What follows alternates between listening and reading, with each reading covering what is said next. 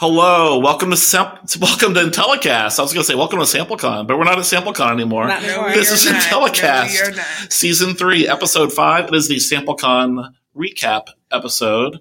You just probably heard a couple voices from our special guests, which are Mary Draper and Shannon Frazier. I'll introduce them in a second. I'll let them introduce themselves. But first, this episode is brought to you by EMI Research Solutions. You can reach us at Intellicast at emi-rs.com or on Twitter, EMI_research, Intellicast1 on Twitter. And also, you can leave us a voicemail or text. We get a lot of those, right, Producer Brian? No, we don't, unfortunately. But you can probably get live on the air if you call us or text us at 513-401-5463. Again, it's 513-401-5463. We really have an action-packed episode with only 2 topics today, which I'm pretty excited about. First off, we have Mary Rose Draper, who's now part of the Two-Timer Club. This is your second time on Telecast? This is my second time. She works at EMI. And Mary, can you just briefly introduce yourself for those of us that don't know you? I am Mary Draper. I am a senior research manager and the network quality officer here at EMI. I've been at EMI just over 6 years now. I've been in the industry for a little over 18 years. Before EMI, my experience has been in face-to-face research, still in the quantitative space. I did project management for a company out of Ormond Beach that was mostly a mall intercept company. And before that, I was in focus group, facility management. In Florida, right? In Florida. Which is part of the story we'll get to. There will be, more details forthcoming about my Southern experience. Keep that in mind as you're listening. She used to live in Florida. Okay. Also joining us, Shannon Frazier, who works at Directions Research. She's a sample manager. Shannon, can you quickly introduce yourself as well? Hi, my name is Shannon Frazier. I am a sample manager at Directions Research. Recently started with them about 7 months ago, so I'm still a little new, but it's exciting. Have a long past in market research. Worked about 8 to 10 years at Nielsen. Took a little market research break for a few years, and now I'm back and loving it. So this is what we're doing now. What did you do at Nielsen? Nielsen, I was I worked on a lot of the messy studies, trying to figure out how to get sample for them. Everything that we didn't have a template set up for wasn't easily accessible on panels. Oh, wow. So helping to get those projects kind of set up and running. So if somebody's like, hey, I'm thinking I want to try to test this project in Malaysia. Oh. And then I'm like, oh, okay, well, let me look into it and see what we can do and our options. So they give you the tough stuff. You have to think creatively on solutions, right? Right. The fixer. Wow. You were the fixer. You had a sample fixer, and now you're back in sample at Directions. Yes. Well, congratulations. Thank you for joining. Excited to have both of you here, and we're going to talk a lot about SampleCon. And I think it's a good mix of people. All 3 of us were at SampleCon this week as we're recording it. I've been, I think, to 8 out of the 9 SampleCons, so I've kind of seen it grow and change to what it is today. Mary, have you been to a few? I have been to 4 SampleCons. This is my 4th. Okay, so you've been a few times. And then, Shannon, I think this was your first, This right? is my very first SampleCon. Okay, so we have a variety of perspectives on SampleCon. And I would love to hear kind of what your thoughts on going, what you learned, what maybe your best topic was. And maybe I'll start with you, Mary. You have a long list of notes ready to go here. I do.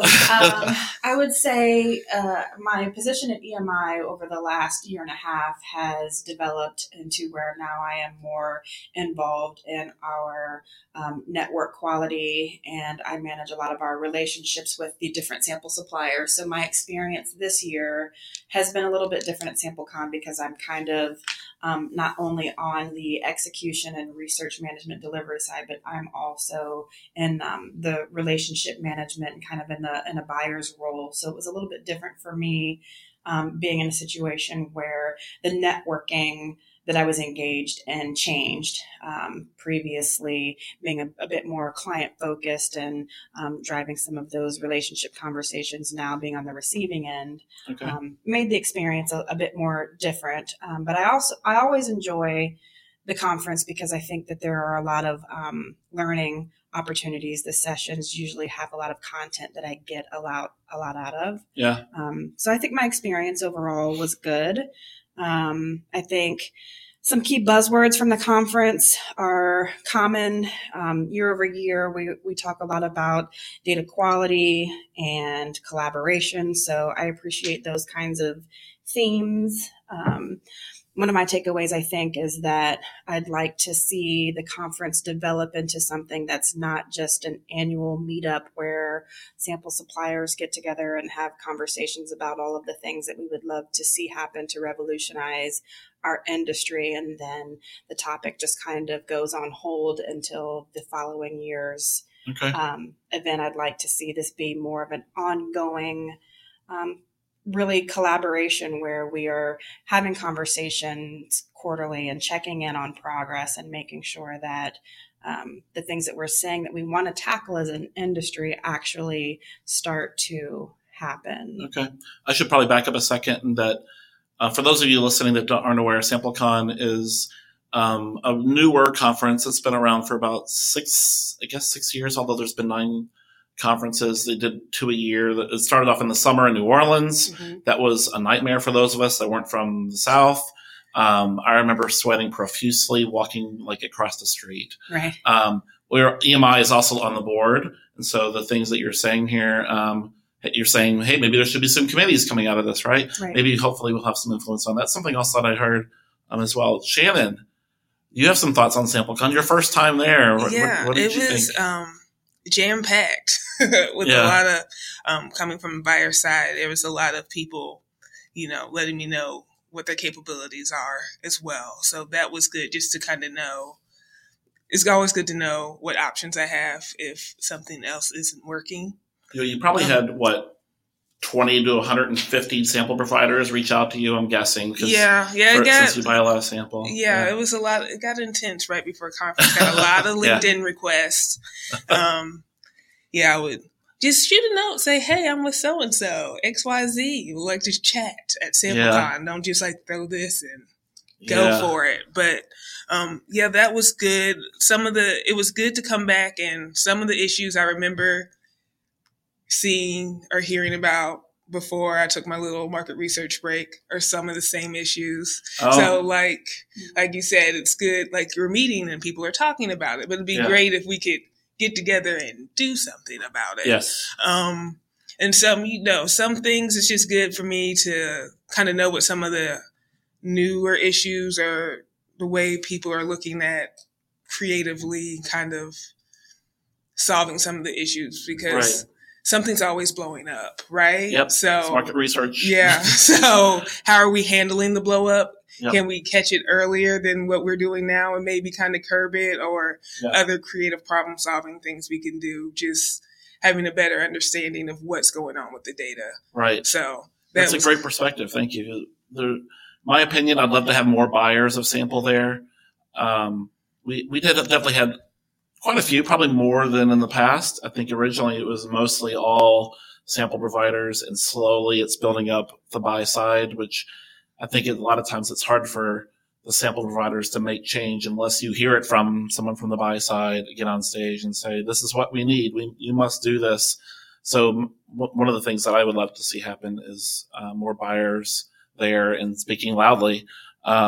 Mary, did you have any favorite sessions or topics or anything that you learned that you want to talk about? A couple. I'd say my favorite session might have actually been the keynote address. Ryan Jenkins spoke on Gen Z, and I think the gist of it was how are we going to, as an industry, kind of attract and retain and keep the Gen Z engaged. And so I think that was interesting for me to see his presentation on how research now is going to span over 6 generations. And this is going to be one of the first times in history that we're really going to have to try to appeal to a demographic that is very new and different in the way they absorb information and the ways that you contact them and reach them are just very much different than how we used to handle engaging respondents in the past. Yeah. I think one of the things that I kind of took away from that conference also was how important culture and perks and the overall experience, how much that means to Gen Z, and made some notes to bring that back to our office to talk about not only how are we doing that from the respondent perspective to make sure that we're keeping participants engaged in surveys and what their experience is, but also how do we attract that younger talent in that perspective that I think is going to be really vital in helping moving our industry forward. Like, how do we as a company become more enticing to that generation as well? So I took a lot away from that. Yeah, I completely agree. And I bet, Shannon, you have some thoughts on this as well. But for some reason, a lot of the topics that I've seen at conferences recently and I've been involved in have been around diversity and attracting different types of people. And diversity can mean a lot of different things. It can mean different generation, right? So they talked a lot about, to your point, Ryan talked a lot about Gen Z is up and coming. They're coming in our workforce right now. They're the newest college graduates are Gen Z, and they've grown up with a smartphone, right? Yes. And so they have different needs. One of the things Ryan talked about is that some companies pre-screen their candidates with text messaging, which I thought was just kind of very interesting. But we have to adapt as an industry, not just in the respondent experience, but as a culture, how we are attracting different types of people. And the youth of today are very, very different than the youth of us. Shannon, did you enjoy the Generation Z? I did. That was probably my favorite session. A lot of things just to it was a good trigger to remember. Yeah. Even just how we contact respondents. Yeah. I was trying to pull up. I think I said 75% of starts, like for millennials and Gen Z, are opened on a phone. Yep. Mm-hmm. So if I'm still sending out an email invitation, right, I'm losing people if we don't have that, mobile accessible for a survey. Yep. And then that affects, everything else down the line. So it's things like, how are we contacting? Who do we need to contact? Yeah. How are we contacting them? Yep. And how are we keeping them engaged? Because I know personally, like, I'm not going to be, it's difficult for me to sit down and take a 20-minute survey. But if I know it's between 5 and 7 minutes, okay, you might get me to focus in for 10 minutes. Right. But if I have to be 20 minutes and I have to be on a laptop computer, it's like, and I need to do this too. Yep. And I'm getting $3. Yeah, I mean, right. I have teenagers, so, I'm kind of raising some of this generation. And it's rare that my children are not double screening. And they really are interactive in their devices where they're doing a lot more with augmented reality. And they have VR machines, and they're just way of seeing the world. It's multidimensional. Mm-hmm. Whereas, for me, starting in research when it was paper and pencil, and it was just a very different experience. So I think we have to adapt as an industry to think outside of the box with our survey designs, with our lengths of interviews, with our assessment even of quality in some cases. I think the way that you evaluate a responder that's 18 to 24 isn't going to be the same responsiveness that you're going to get from someone who's 45 to 54 years old. Right. Yep. Yeah, agreed. And I think we're doing a decent job, but we're certainly can do a lot of improvements. But I've heard of surveys being tested on gaming devices, right? Like Xboxes. And I think one of the surveys before the conference started was done with Echo devices. And so I'm really, really hopeful that we continue down that path. And we're not trying to put, to your point, Shannon, a 30-minute survey on an Echo. Right. Because it would be really bad. That's what we did in 2000. We just took telephone and in-person surveys and threw them on the internet. I'm hoping we don't do that again. Hopefully we learn something because we will lose people. And one of my big talking soapboxes lately is around non-response bias, that the people that don't take surveys are probably very different than those that do. Just because you can get somebody to take a 25-minute survey on a mobile device doesn't mean you should. Absolutely. Right. Because it's certainly not representative of, especially of the younger generation. Any other thoughts on the company? Maybe I'll go to you, Shannon. Do you have any takeaways or favorite topics or insights? Anything you want to talk about?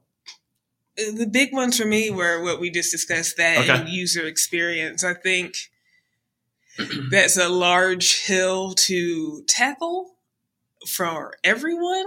Yeah. But it kind of needs to be done. It's going to be slow moving, difficult, probably little chips at a time. But, right.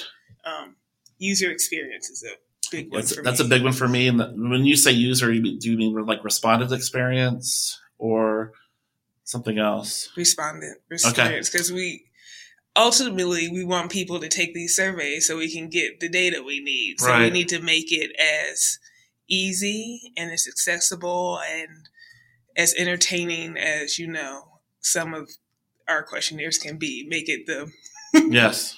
Make it not a burden for them to do the survey. Right. Yeah, and I would say I appreciate hearing that from someone that is on the buyer side and knowing that that is something that's important to you and you have a bit more direct contact with end clients who are making more of the decisions about how we're engaging with respondents and what the design of the survey is. I think at a place like SampleCon, those kind of conferences being that they are more supplier heavy. A lot of us always don't have the voice directly into some of the decision makers who are putting those questionnaires together, who are putting together the design and the feel and the look of surveys, and kind of just reacting to what's been given to us. So I think that that's really important that to hear that someone at your level is seeing the content at the conference and feeling just as passionate about it and can take that back to some of the end clients that are making those decisions ultimately that are trickling down. Yep. I'll give a takeaway, and you don't have to comment on this one because this one might be a little bit controversial. Yeah. I loved one of the last presentations was Jackie Lorich, and I know her. I have a lot of respect for her. She used to work at SSI and currently now she's at Dynata, and she gave a good presentation, mostly around kind of quality and best practices, which was good. Then, however, at the very end of the presentation, I felt I was kind of struck back by what they kind of announced, and that is that I'm just going to read this. I don't want to paraphrase it really because it's I'll get in trouble. But basically, the slide said in 2020, Dynata commits to make freely available to the industry new content, which is a little bit different than Dynata or Research Now or even SSI really kind of presented themselves in the past. And so what kind of content is it?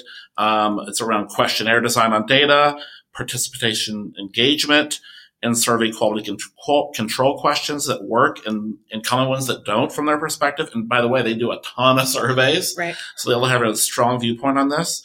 Overclaim in certain countries and how to handle.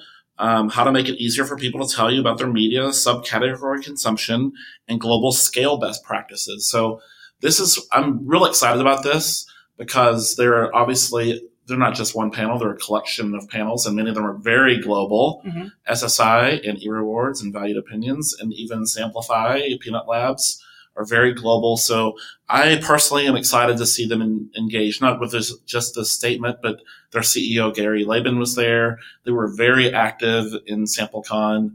And so to me, that gives me promise because, again, they have such a strong brand name.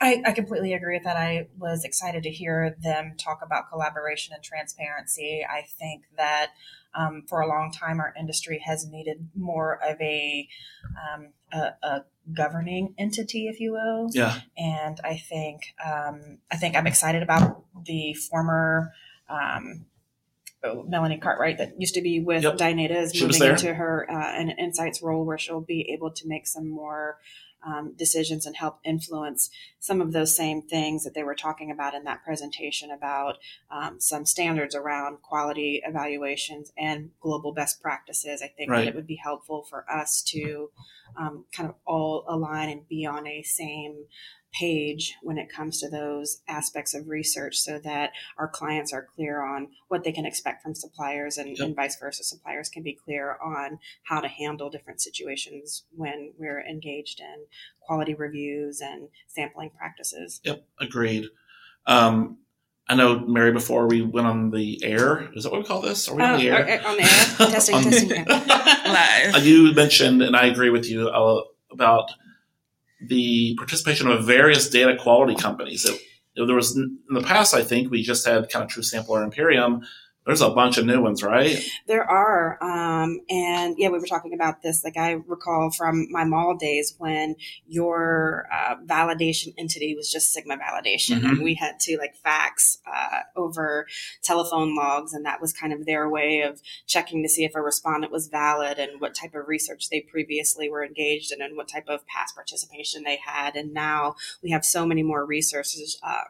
There were companies, Imperium was there, iOvation. Personally, I had some conversations with Opinion Route, and there was a representative also from IntelliClear and several other companies that were representing that landscape of digital fingerprinting and fraud detection and the different types of machine learning and AI and ways that we can try to improve some of that data quality and the fraud detection and cut back on some of the bot activity that we're seeing. So I definitely saw a much more increased presence of those types of companies at this conference compared to in previous years, like you've mentioned, where it was very heavy supplier or even programming platforms. I didn't see very many of those represented there this year that I had in the past, but it's nice to see that part of the industry representing itself there at the conference this week. Shannon, do you care about data quality? No, not at all. Just give me whatever you have. Joking. Yeah, it's an issue. And you try to fight it on the front end. Yep. And then when we get the data, like I've been there with some of our PMs at Directions, and we're going through open ends, line by line, reading them, because some of them don't make any sense with the rest of the data. And we're just like, this, and it's a time consuming and it's taxing and frustrating. Yes. I can see it on your face. Daunting. Yeah. We've all been there as researchers, so I'm hopeful that, and we're going to test some of these and see if we can improve our platform. And I think a lot of other companies are going to do the same. And so I'm not sure how this will kind of play out. Maybe we need 10 different options, right? Or maybe we need an industry-wide option that we all kind of share and group think it, right? And crowdsource it. I don't know how this is going to play out, but I'm excited of the options. I think competition is healthy. I think it keeps everyone on top of their game, and it drives everyone to think of more innovative and groundbreaking ways to make these changes. I mean, I one of the notes I wrote when we were at that particular session where we were talking about innovations in data quality was that there was so much conversation about the step of quality that happens prior to a live, real human being actually even taking the survey, that a lot of our resources are being spent pre-data evaluation. So getting out all of the mess before it comes into the survey. And I would really like to be able to get to a point where when we're talking about data quality, we're actually looking at human responses that we know are truly validated people, because we are spinning our wheels and kind of wasting a lot of effort just making sure that the data set that we have isn't just from a bot farm. Right. And one of the options that that claims to be able to fix this are blockchain companies, and they had a presence there. There were at least 3, maybe 4 or 5 blockchain companies in some form or fashion that were present. Yeah. A couple of them were on stage. Measure Protocol and Veriglyph were on stage, which I am a proponent of blockchain. I don't really know what blockchain is, honest with you. Well, that was my first note again in that session. I really do enjoy hearing from those companies. Whenever we have conversations with Measure Protocol or Veriglyph, and I know that you also have some engagement with UBD, I think that it seems kind of like they're on next level of intelligence. It seems incredible. But the start of that session, the moderator said to the room, show of hands of who can explain blockchain. And I took, a glance around and I saw 0. No one raised their hand. 0 hand. And so 30 minutes later, after the presentation had concluded, I think it would have been really helpful for the moderator to say, okay, now that we've just had this session, let's see a show of hands of people who understand blockchain And my opinion is that there may have been one person that raised their hand after that session. Oh, wow. I don't know that. I mean, I've sat through a couple of blockchain sessions, and I think I have kind of an understanding of what it is, but I think for the most part, the people who really get it, they continue to get it. And we need to bridge that gap of understanding somehow where, I don't know if the right term is dumbing down the explanation of what it is. Yeah. We'll have people probably from Veriglyph and Measure Protocol on upcoming podcasts. But to me, the important things that blockchain, whatever it is, claims to fix are things around validation of people, which that goes into the data quality. If we can at least be confident that it's a real person taking a survey. That's a step, certainly not all the steps. We need not just real people taking surveys. They need to be engaged in the survey and answering truthfully, right? But they claim to be able to fix the validation with some third-party methods of validating people. Right. And then a lot of the connecting APIs to other sources of data, which I'm especially excited about. For example, I'm on an Ubdi app, and if you listen to podcasts a lot, I do all kinds of ridiculous things. Yes, I connected my bank account to it. Right. And so they have access to my banking information, which I'm somewhat comfortable doing that. Most people probably are not. But having said that, Ubdi now knows what my purchases are, right? So Ubdi could send me a survey and say, hey, you bought this new energy Coke, which I bought last week at CVS in Atlanta. And so maybe they could send me a survey because it's behavioral data. Right. That is, I'm not sure how validated it is. We could argue that probably. But that's another key is if maybe they know that I bought a cherry Coke energy drink and they know that I watch Netflix and they can know all of these things. And that will help our clients maybe make better business decisions towards marketing and advertising spending. Maybe.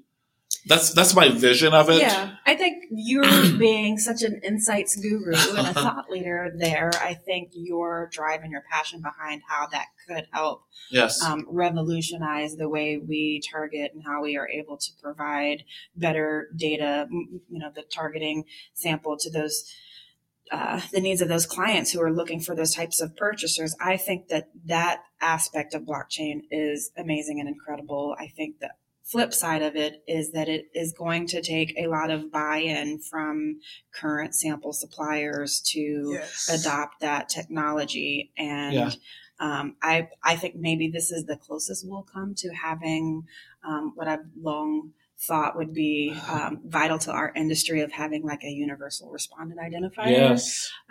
But preach on about that. But I think that concept and along with blockchain is something that sample suppliers may be resistant to. Because now, while yes, I can link my financial transactions and my purchase behavior, I can also link my survey taking behavior through blockchain. So if I have participated in 15 surveys through panel A, then blockchain may also identify that I've also taken 25 surveys through panel B. And me as a buyer, and Shannon, you can kind of speak to this too. Maybe you start to see that this respondent has taken 100 surveys today and you don't want them to or maybe they were an attorney in survey A and they were a CEO in survey B and they were a student in survey C, right? Maybe we can ideally get to that point, right? And that would be great, but I think that's going to uncover some things that are behind the curtains that not all suppliers want us to see. And when those type of technologies present themselves in our industry, I don't know that they take hold because that does require a lot of buy-in from bigger players. Yes. Shannon, I feel like you have thoughts here. Blockchain sounds great, ideally in a future world. I have to see it first. There's going to need to be a lot of collaboration and a willingness to be open from a lot of these companies, the supplier companies, to work together and share some of that information I know they don't want to share to make this be as beneficial and as great as it can be.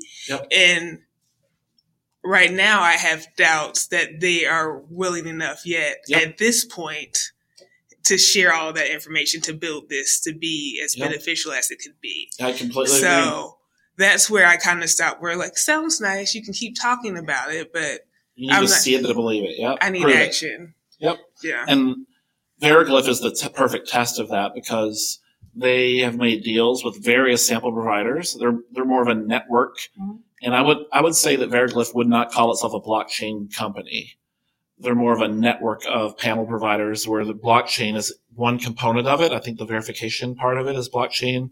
So yes, I completely agree with your point that these companies have to work together. And what if one company has invested $5 million and another company has invested $50,000? Are they going to share the same insights across? Right. Do they both get the same amount of benefits? Right. And so I can't even imagine the negotiations that have gone on behind the scenes to kind of build this thing. But, Veriglyph is live and we'll start to see hopefully data from them this year. Hopefully we'll see white papers and data from Measure Protocol and UBD on success stories. And I hope it's not like, here's a perspective I have, and maybe Shannon or Mary, you have the same perspective. Mobile research. The next big thing in research. I don't know, 7 to 8 years ago, maybe a little longer, M4 as an example. And they didn't come out and collaborate. Maybe I'm wrong. If I'm wrong, someone will probably email or text me or call me. But they really came out and said, we're so much better. We're better. And they were almost antagonistic. And they didn't really fit into the ecosystem very well. Now they still exist. They're very successful. But I feel like we need more collaboration to the point that Dynata, like their statement, I hope other people kind of agree to that and share insights, good or bad, because we need to lift the industry. So, just a reminder to join the conversation because I think that is one of those places where we're going to get a voicemail or a text to 513-401-5463. That was Brian Lamar that gave that attention. Please feel free to give us feedback or your commentary on your thoughts. Yeah, those are Brian Lamar's thoughts. Does not represent anyone else on the show. EMI research or directions. No. I completely agree that there was a time when that was the next big thing, and there was going to be this big push for collaboration, and everyone was going to adopt these new technologies, and that was the next big thing for the next 4 or 5 years. And now, the buzzword is blockchain. So again, I hope that we are all become better educated on it. I hope that, companies like yours, Shannon, with directions, if you start to request these types of technologies be implemented with our sample providers, and we continue to educate suppliers and buyers on these types of technologies, that we'll see the needle kind of move forward. And hopefully in an upcoming episode, we'll have some of the people that will easily explain blockchain. We'll all be experts by late February. Yes. That's my goal. They're very interesting to talk to. I can say that. No. Okay. Any other final thoughts that I missed in SampleCon? Overall, I really enjoyed the experience. I like going to that conference. I think it's a really good opportunity to connect with the companies that we work so closely with, and also a good knowledge sharing opportunity. So I think I get a lot out of it. Yeah. Shannon, do you feel like you got a lot out of it overall? Overall, it was good. It was a lot of learning. I probably needed like a good refresher course just to kind of like shake some of the cobwebs off and start thinking about some of these things again. But it was good networking, met a lot of people, got my head thinking around some of our issues and how we as buyers can better set things up to have a successful fielding experience. So things I'm sitting, thinking, churning on right now. Good.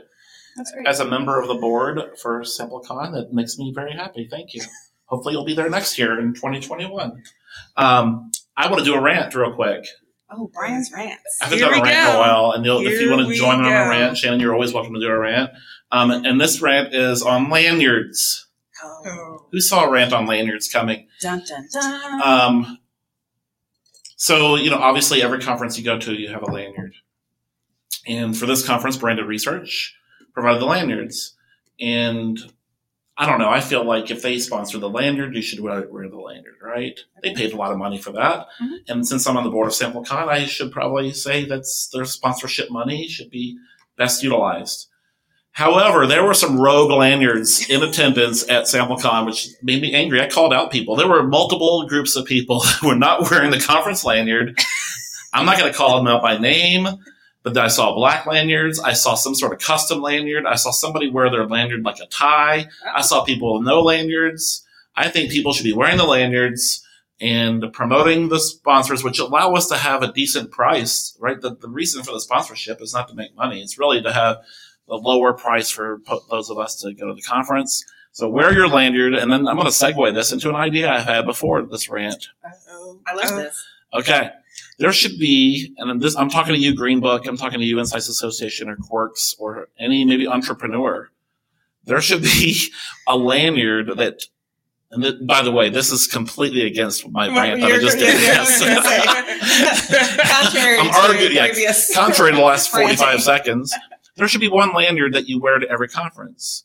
And it is a nice lanyard. It starts off like a karate belt. The first time you go to a conference, you're like a white belt. Okay. And you earn a pin or a badge, kind of like you're a Girl Scout. So you're going to be a conference scout and just collect not pins. a Girl Scout, you're a conference scout. And you get a badge or a pin. So if you went to SampleCon, it might be an Atlanta 2020 SampleCon pin or badge, right? Okay.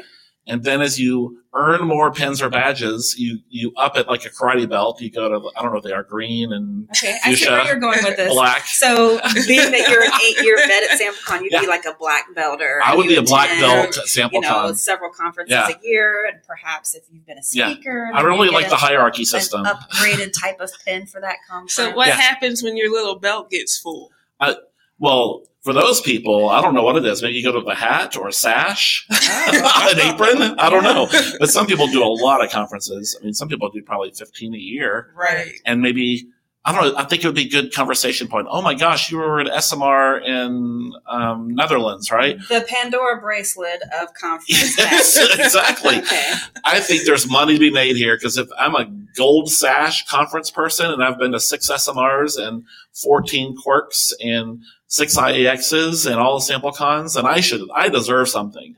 Okay. Okay. A special badge for that. I like that idea. Producer Brian is shaking his head no. Can you mock He's in marketing. Can you mock up a concept for us here? Yeah, maybe we can put this in the show notes, a link to a concept. So, I think that maybe the next conference we attend, our swag that we put into the conference bag might need to be branded for that conference. Yeah, maybe that in the swag bag is our own permanent lanyard. Right. Yeah. And maybe it's digital. And the pin for that conference. Yeah, maybe it has all the things you need that you're carrying around. I don't know. I'm just more theorizing. flair. I love it. Yeah, in the extra flair. stash. Yes. Okay. Miss SampleCon. That ends the SampleCon recap. Okay. We have one more topic. Typically, we do the 4 Ps from the marketing mix. We switch them up a little bit. Today, we're doing 1 P because this 1 P might be the next 20 minutes of the episode. I am super excited about this topic. This P stands for Publix. Publix. Producer Brian, how much time do we have? Do we have enough time to talk about this? And I'll try to set this up. Okay. This story starts about 6 years ago when I met Mary Draper, and she told me this crazy story about her driving to Nashville. Mary, can you tell us this story? I can. So Cincinnati, Ohio is where our corporate office for EMI is located, and I am a Cincinnati native. I did move away for about 10 years, and I lived in Florida. I mentioned that I previously worked for a full-service research company that was based in Ormond Beach, Florida.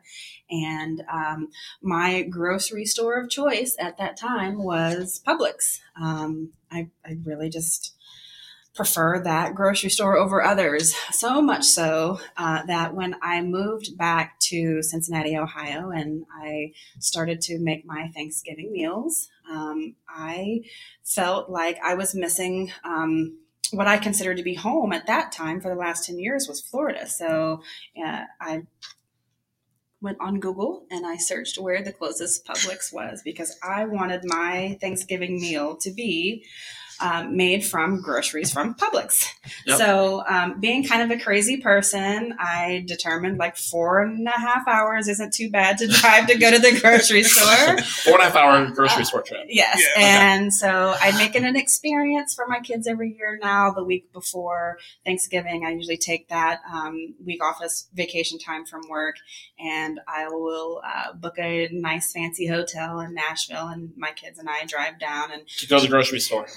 We make it a holiday experience because we are staying at a very nice, as I mentioned, hotel. Shout out to the Gaylord Springs Hotel Resort in Nashville. Now, you've mentioned some of the grocery items that you get there. Can you summarize some important ones? I can. I think probably most important is that I buy my spices. So I like my spice cabinet to be stocked with Publix branded spices. You don't want a Rogue McCormick spice? No, I don't. Okay. I want to sprinkle Publix brand garlic salt on my items. I buy like maple syrup that's Publix brand. Okay.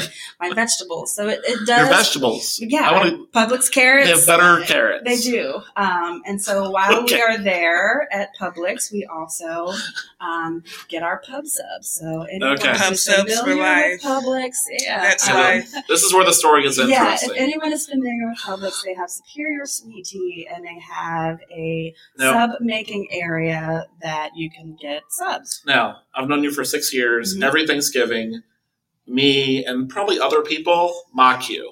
Every year. Yes. I'm heavily mocked and teased that I am driving 4 hours with a cooler in my trunk that is empty so that I can bring back gallons of sweet tea and groceries for Thanksgiving. Now, disclaimer, I don't buy my Thanksgiving meats because I do know that is that they have to thaw for a certain number of days, and I don't have time, frankly, to buy my turkey from Publix, but everything else that is for my meal. Okay. So I am very heavily scrutinized, and Brian likes to bring this up in networking situations that Mary, our crazy person in the office, drives to Publix. Oh, well, then this is where the story gets interesting. It is. I'm going to call on Shannon here in a second that Monday night, we were at the College Football Hall of Fame. Yes. And Mary and Shannon, you all did not know each other 5 days ago. Tango never met. Cards sponsors the day for sample cards. Mary, thank you. Tango Cards, thank you. That was a lot of fun. An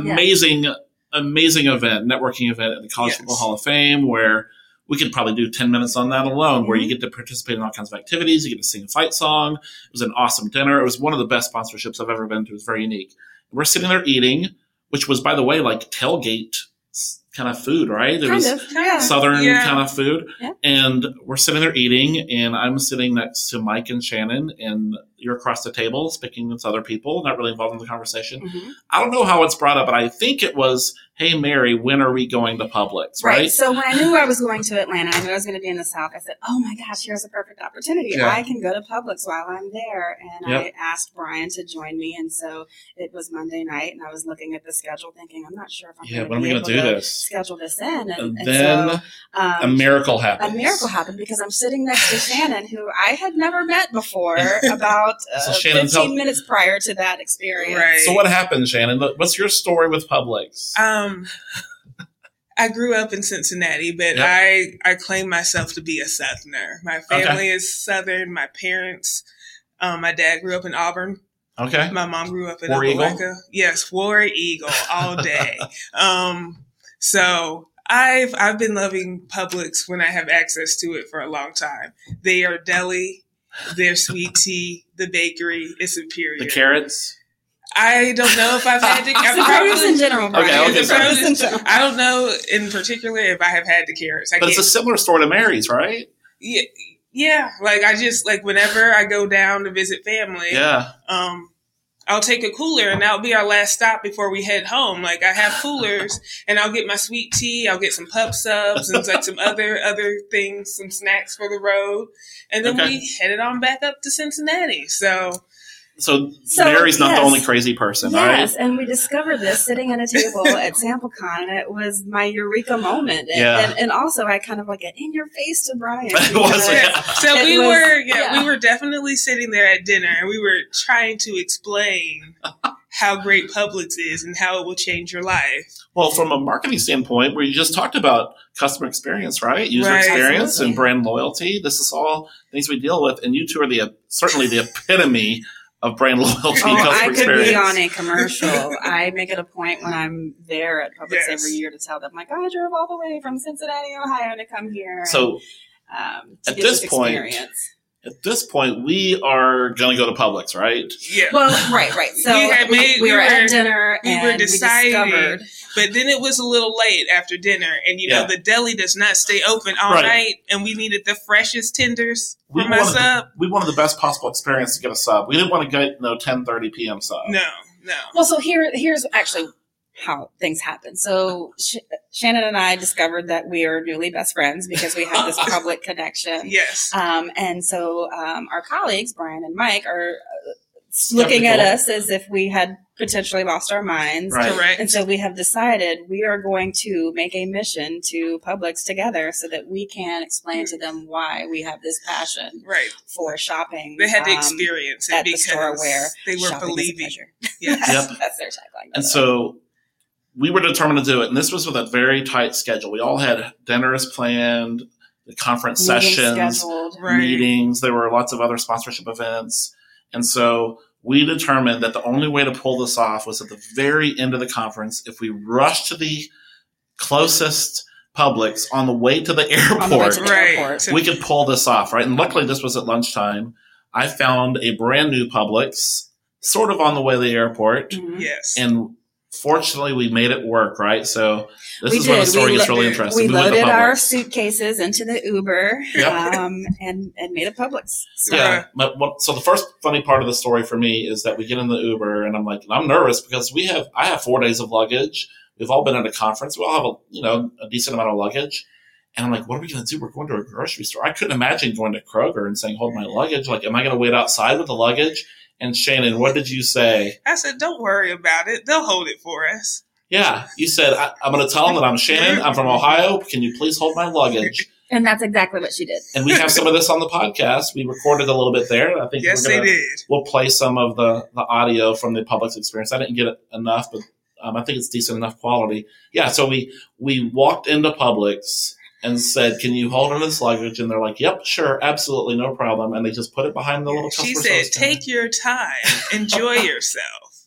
Yep. She did. So she did. Immediately upon, and by the way, we took pictures outside. When we walked in, and this is coming from a Publix skeptic. I'm a skeptic. Yes. I walked in. What was the smell? It smelled like peaches.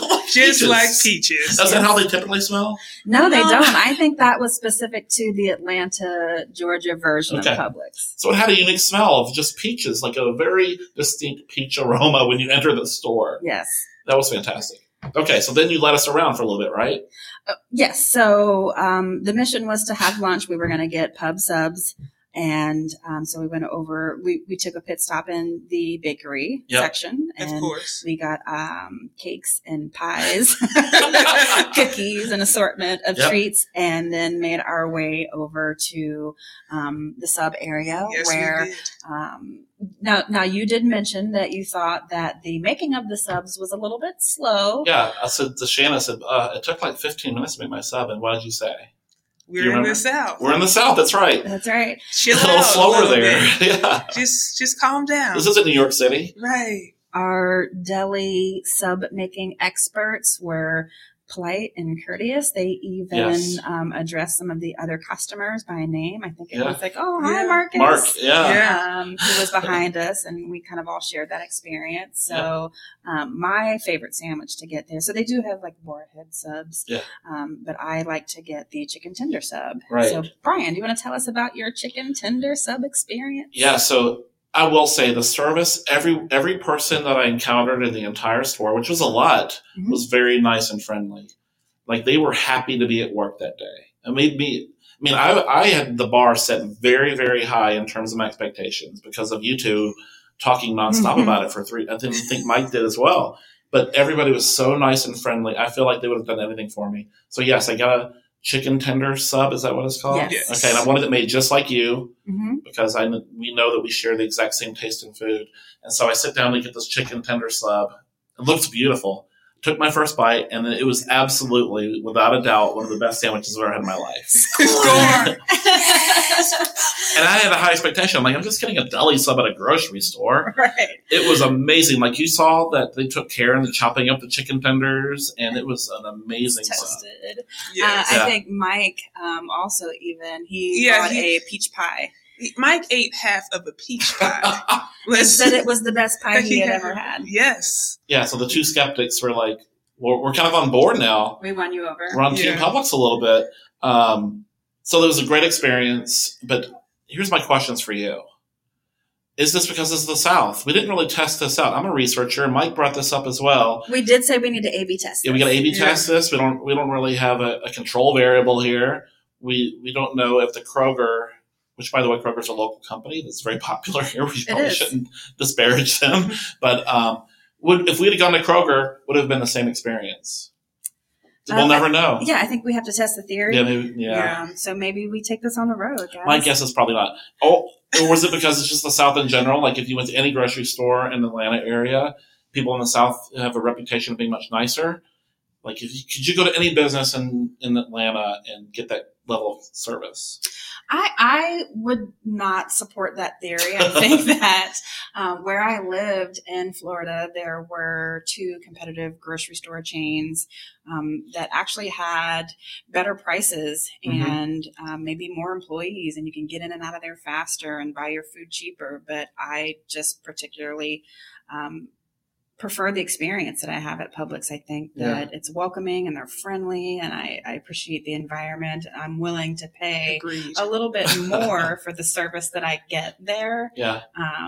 And even if that means I have to drive a little bit further out of my way, even if that means I have little. to drive 4.5 hours out of my way, but it completes the experience for me. Yeah. And, like I really love to cook and I love to share meals with my family. So that's a really important part of my work-life balance, my home life. Right. I'm excited for this Thanksgiving when Shannon hands you a cooler a couple days before your trip and gives you a shopping list. Absolutely. Or maybe he just goes along. Who knows what's going to maybe who knows? I'll probably head down south like in May or June. So I'll shoot you an email. Let me know what you need. And I'll give you my cell phone number. You can just text me. All right. It's good to have friends, because sometimes all you need in life is like a Publix sweet tea or lemonade, and that'll make your whole day brighter. But I think I think our passion for this speaks across just, it's past just grocery store service. I think just anywhere that you're looking for service in any industry, I think it translates to like good service. The business that we're in too. Can we bring this to online sampling? We can. What's the Publix of online sampling? That's what we should all strive to be, right? Right. Okay. One other thing I didn't mention was that, so we sat in the little deli area, had a nice lunch, just raved about it. Mm-hmm. And then you said, as we were walking out the door, well, you got to experience the aisles. What is that? Like, I thought we had the experience, but there's more that we didn't even get to experience. You have to experience the aisles. Well, they set it up so the flow is very logical when you're shopping. Yeah. It makes sense. Some of the grocery stores here are a little smaller, and they just keep cramming more stuff or more aisles in where it's a little hard to find things or understand, like, why is this not over here? But Publix, it just flows nicely. It does flow from where you first get in there and you get your produce and your meats, and then the things that are placed in the aisles on the shelves. It just makes sense. You're not going back and forth to get your grocery shopping done. Well, it seems strange to maybe to the lay grocery shopper, but not to you two, obviously, and now not to Mike or I either. Thank you. Next time I'm in the South, I will go to a Publix. I will definitely order that chicken tender sub. Yeah, that was an amazing thing. So I won't bring it up in the office anymore. I'll say I will take a Publix conversation break, but I do think that I should no longer be so heavily criticized and judged. No, I agree. Leave Mary alone. Thank you. Hashtag leave Mary alone. Service is really important to me, and whether it's me delivering the service or receiving it. So that's. Oh, I'm Team Publix. I'm Team Mary. I'm Team Shannon. So I will not be critical ever again. Team Pubsub. Thank you all for coming in and sharing the views of SampleCon and the views of Publix. Publix should be sponsoring this episode, by the way, because that was no better commercial. We should tag them in the notes. But yeah, thank you all for coming in. And after this, we will play a couple short clips from Publix and maybe a couple of interviews. Are we doing the interviews on this one too? No, okay, that's a different episode. We interviewed people while we're down at SampleCon. That will be a future episode. This one's gone a long time for the two topics. So again, you can reach us at Intellicast at emi-rs.com, EMI_research on Twitter, Intellicast1 on Twitter. You can go to directionsresearch.com if you want to learn more about them. Yes. Check us out, please. Yeah, they've been around since 1988. They've been a rock of marketing research in the community for a very long time. They're employee-owned. I have a lot of friends that work there. It's just a great company. So, Shannon, thank you so much for joining and coming into our office, into our studio to do this. It's a pleasure. Yeah, thank you. And thanks to Mary, a two-timer. Thank you. Thank you for having me again. All right. Thanks, everybody. If we can store our luggage behind here. I'm from Cincinnati, and I love Publix. I'm not from the South, but we wanted to stop and get some subs and stuff before we got on the plane. Yeah, honestly. How do you feel about that? Thank you so much. We really appreciate it. Riveting podcast. Okay. To summarize, we just entered Publix, and Shannon talked to customer service, and they are going to hold our luggage, a lot of luggage, while we shop at a grocery store. Mary is now, knew where the bags were. Of course, they're right by the door. Okay. You gotta see if they got the t-shirts. Oh, you want a t-shirt? Okay. Look at the Publix sub eating area is far superior than the Kroger break room. Okay. So far, it's been a pleasant experience. We walked into the smell of peaches. Is this the cake? There is cake. There's not the cake. This is really good, though. Yeah, that is good. They've really got good. What do you two think of this? Peach pie, cherry pie. Well, I'm really happy at the small pie selection. Okay. Right. That's. There's a lot of dessert options. Is what I'm taking away from this. We are in the bakery where they bake stuff. Okay. Thank you. I was unsure. Mary, what do you get here? I think it depends on the mood that I'm in. I do like the chicken tender sub. Or a traditional like turkey and roast beef sub. What do you like, Shannon? The chicken tender sub? Oh, then that looks like that's what I'm getting. Okay.